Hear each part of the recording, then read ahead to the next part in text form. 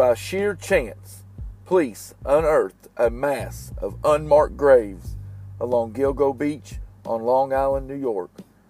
But 20 plus years on, and neither fate nor police work has delivered the murderer.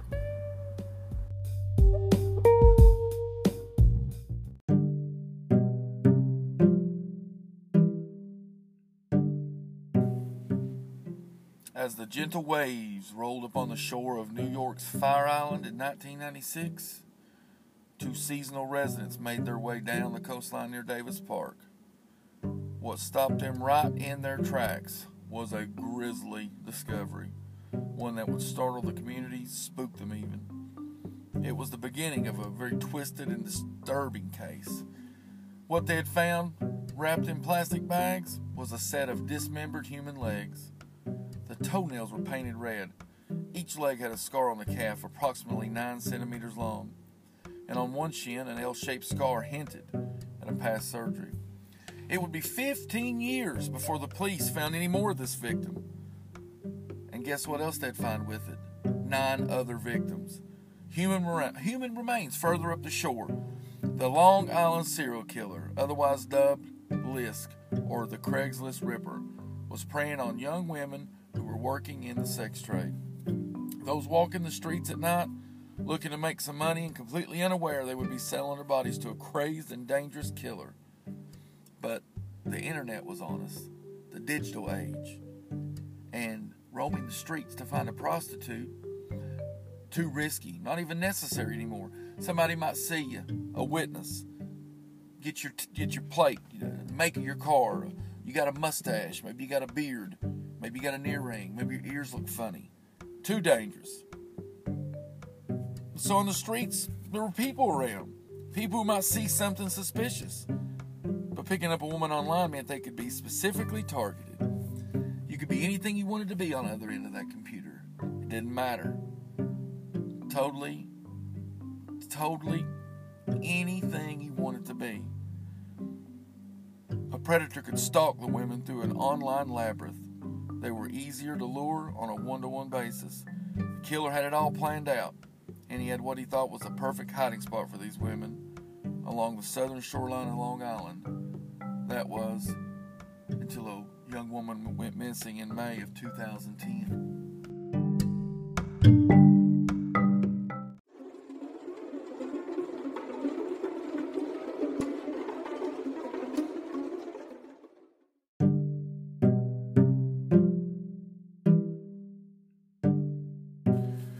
Alright guys, in May 2010, 22-year-old Shannon Gilbert rang her mother Mary, telling her she'd like to come and visit on Mother's Day. It was just a few days away.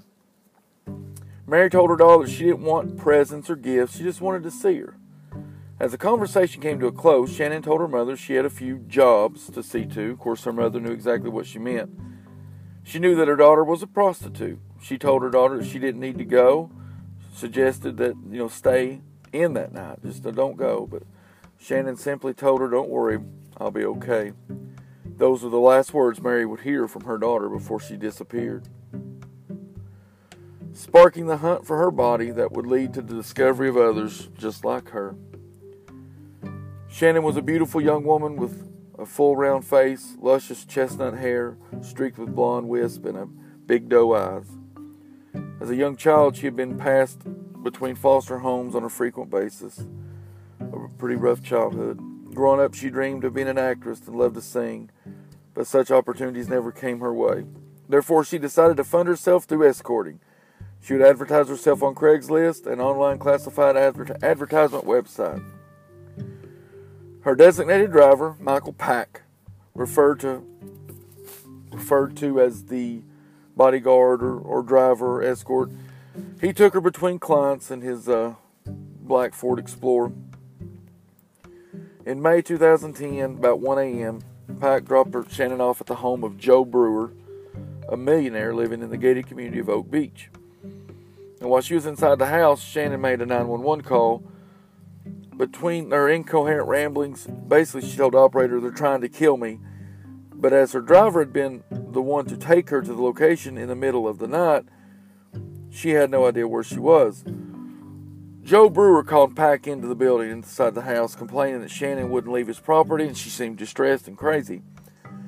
Both the driver, Pack, and Brewer tried to get her out of the house and back into the car, but she took off running. Later on in the morning, Gus Coletti was midway through shaving when he heard pounding on the door. And when he answered it, he found Shannon shrieking on his doorstep, her phone in her hand. The only word Coletti could make out was help. He invited her in, eager to call the police to help, but before he had the chance to, she had dashed down the porch steps, frantically banging on other doors. When she seen the SUV creeping along looking for her, which was her driver, she ducked into and hid under Coletti's porch. Coletti approached the young Asian driver, but when Shannon saw that the pair were distracted, she made her way down the next road, continued banging on other people's doors, shouting for someone to help her. She tried another road where a woman spotted her frantically trying to find help. She called out, but Shannon didn't answer.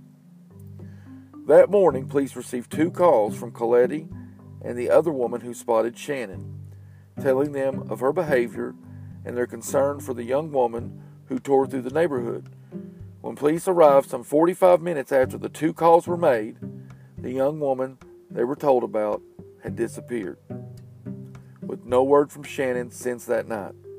She was reporting as missing as her family grew concerned for her safety. Who was trying to kill her?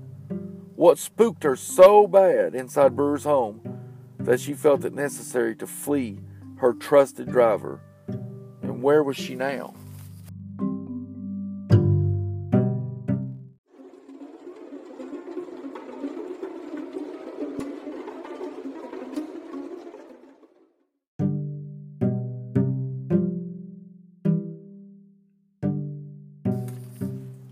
Several months later in December, a policeman and his dog were searching Gilgo Beach for signs of Shannon, looking for clues that might offer her family some knowledge of her whereabouts. Sniffing in the sands, the dog discovered a set of skeletal remains wrapped in burlap. They had thought Shannon they'd found her. First suspicions was that it was the missing woman they were searching for, but it wasn't. The body then discovered in the brush was that of Melissa Bartholomew, who had been reported missing less than a year earlier. Further investigation of the area by the Suffolk County Police uncovered 3 more bodies, none of which were Shannon. The 4 bodies were all found within the same area on the north side of Ocean Parkway on Gilgo Beach. Melissa Bartholomew, Maureen Brainerd Barnes, Megan Waterman, and Amber Lynn Costello, all in their 20s, were all women who had advertised their services as escorts or prostitutes on Craigslist, and they had all been discarded in burlap sacks after being strangled. Maureen had not been seen since July 2007. Melissa disappeared in July 2009, and the other girls had been reported missing within months of each other in 2010. Megan was the youngest of the 4 victims found that day, just 22 years old. Days after Melissa went missing, her younger sister Amanda's phone rang, and the caller ID told her it was Melissa. When she picked up, she discovered she was on the line with a sinister-sounding man. Speaking in a low tone, he asked, "Is this Melissa's little sister?" After confirming that she was, the man spoke again. "Do you know what your sister's doing?" "She's a whore," he told her. Amanda knew how Melissa made a living. But they had tried to trace those phone calls, and every time that they did, it was always to a real crowded area, Manhattan, Times Square, things like that. Which, going back to the story, she knew how she made a living. It was a secret kept from everybody except her little sister. Melissa had only told her mother she was a dancer, and that the money she made from this line of work was paying her bills. The caller rang and texted several more times over the coming months, always in the evening, and would only speak to Amanda.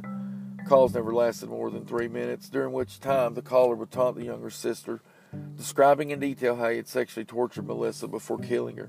Of course, every time the police attempted to find the location of the caller, they were led to a busy and crowded place such as Times Square, which CCTV cameras couldn't even pick him up. The calls came to an abrupt stop shortly after August 2009 when a Buffalo TV station got wind of the story. Police suspected that the killer had abducted Melissa as she left her Bronx apartment on July the 12th. Unknown to them, her body had been laying beside 4 other girls who had all suffered a similar fate more than a year. Following the discovery of the remains, Suffolk County Police Commissioner Richard Dormer released a statement to the media. 4 bodies found in the same location pretty much speaks for itself. It's more than a coincidence. We could have a serial killer.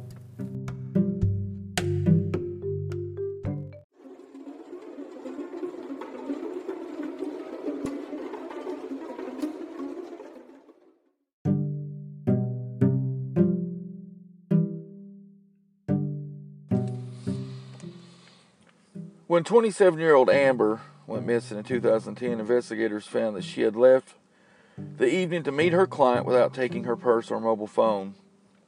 During an episode of 48 Hours, an American TV show dedicated to documenting true crime stories, Amber's roommate told the show that Amber felt unusually comfortable with the man she was going to meet. She knew him well and had been promised $1,500. Really, that's about 6 times her average rate. So, seemed like the killer had been operating online, inviting vulnerable women to meet him and making the prospects so tempting they could not resist. The fact that she felt comfortable enough to leave her phone and her purse would tell me that she knew this guy, had met him before, or he was in a position of some type of authority, or that would make him more likely not someone that would hurt her, like a police officer or a police commissioner or something of that nature. There's no way someone that's been a prostitute on Craigslist for a week at least would know they're not going to take their phone, they're not going to take their purse. That's just bullshit. Police have reason to believe the killer had not stopped at 4 victims. The discovery of the remains that December triggered one of the largest criminal investigations in Long Island history.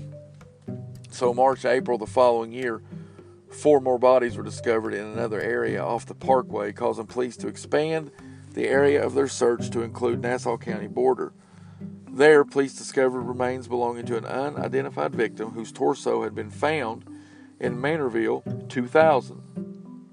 The remains of a baby were also discovered, which baffled police until they found her mother's body 16 kilometers up the beach.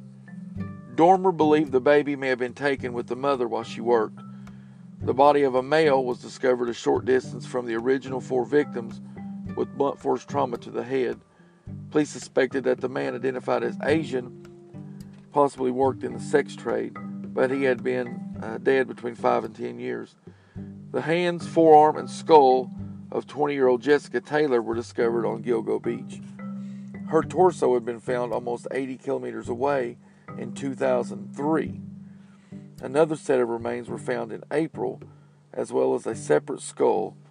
2 weeks later, the team dug up 2 human teeth near to where the skull they had found previously. Both were identified as belonging to the victim of the severed legs found on Fire Island in 1996. Whoever had been murdering these victims had been operating for 15 years, and the body count was up to 10.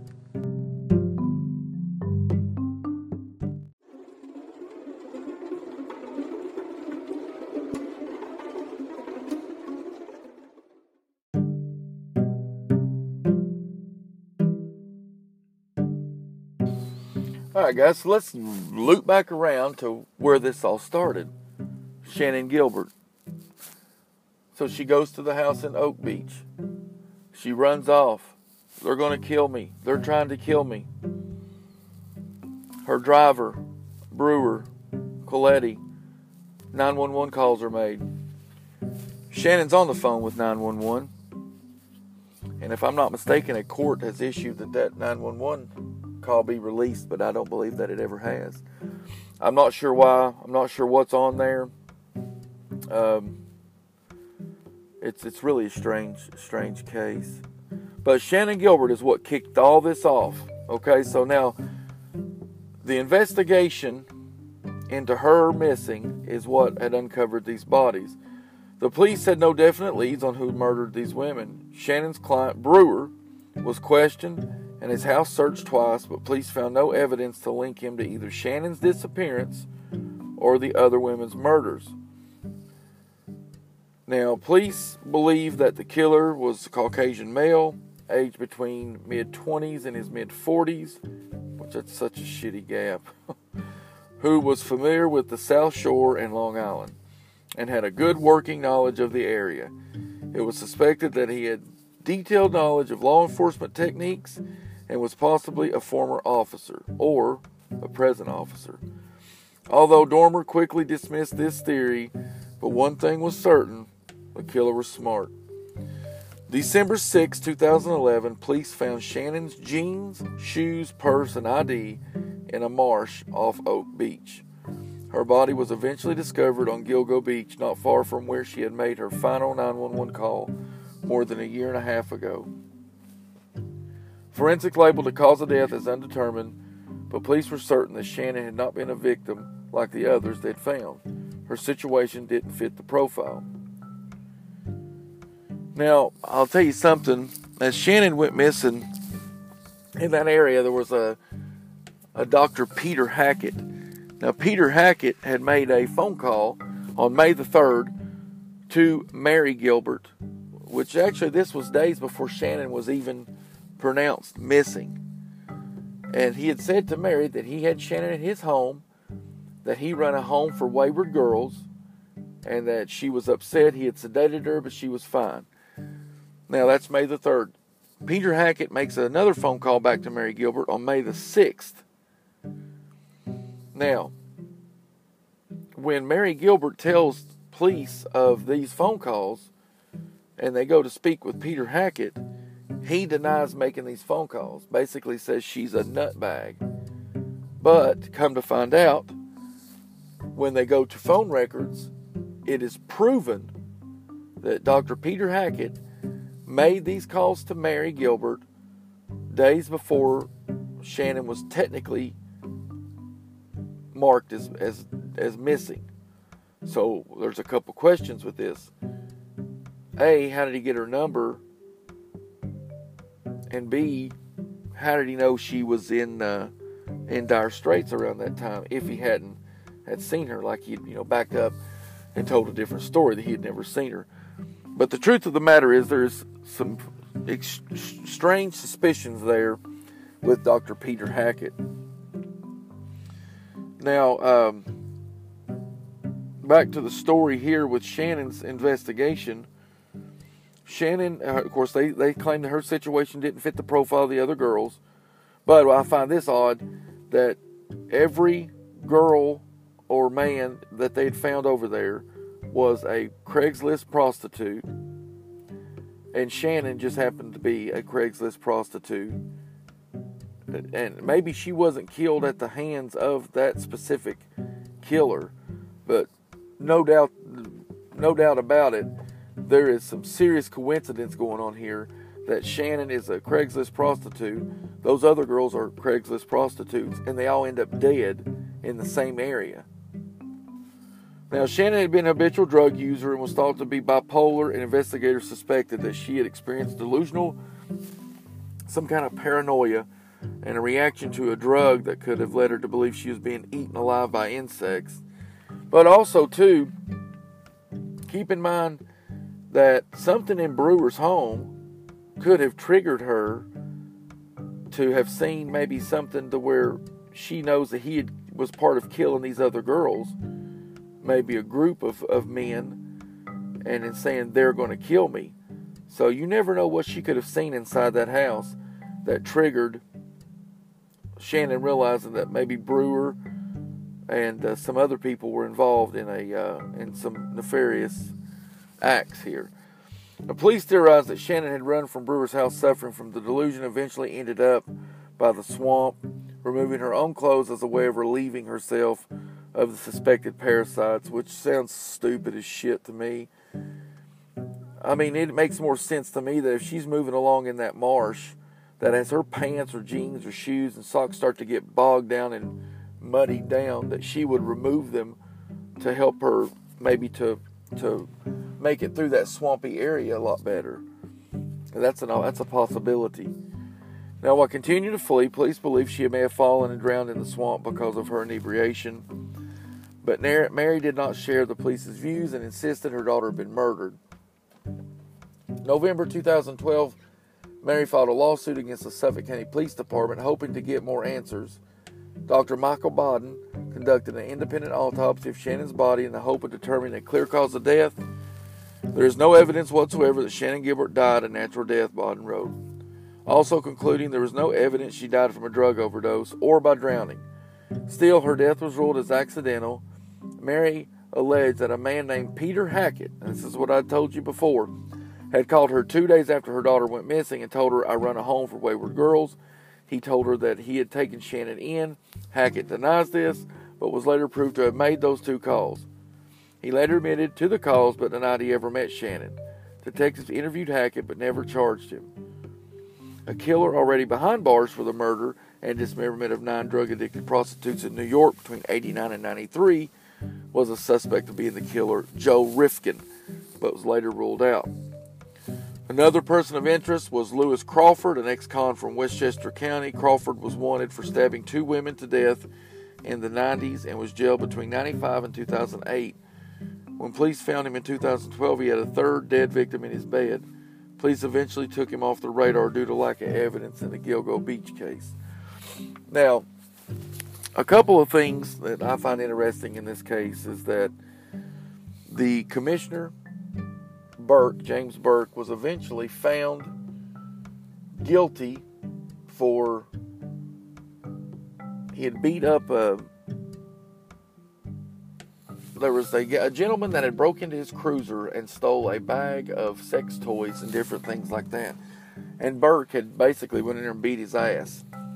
And also Burke had kept the FBI from coming in to help investigate the killings up there, which I find that extremely suspicious, that you've got Burke keeping the FBI out. And of course, he's eventually gone, and God knows what's in that bag, sex toys.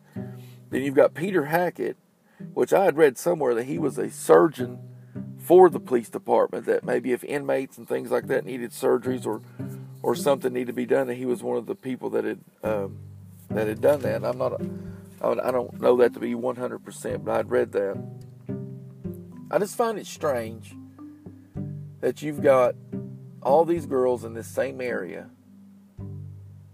You've got Peter Hackett making the phone call to Mary Gilbert, Shannon's mother, before she's even really reported as missing.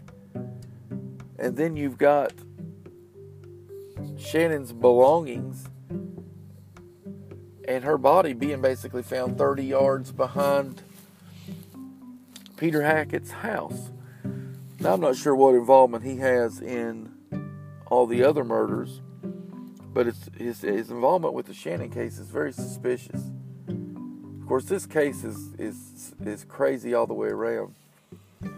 Another thing that was kind of odd to me, it was reported that someone had placed 4 timeout dolls as grave markers where the bodies were discovered. It is suspected that this is the serial killer's way of taunting the police, basically saying that these girls were bad, that they had to be punished for how they were acting and the lifestyle they were living, that he put them in permanent timeout. You know, some of the we had mentioned some of the suspects in this case, so I'd like to go over just a few again. Of course, the case remains unsolved, but the evidence points to a few potential suspects. Like I said, James Burke. In December 2016, Shannon's family attorney announced a connection between the murders and the disgraced cop who had previously been convicted of orchestrating a department cover-up after beating a man. Then also you've got John Bitteroff. Some similarities between the murders committed by convicted prostitute killer John Bitteroff and the Gilgo Beach slayings led him to be named a suspect in at least one of the murders in September 2017. He knew the area well growing up in Mastic Beach. and then Joseph Brewer, the gentleman that hired Shannon Gilbert. Brewer hired Shannon as an escort the evening she went missing. She fled his home and phoned 911 claiming that they were trying to kill her. Brewer was later cleared as a suspect.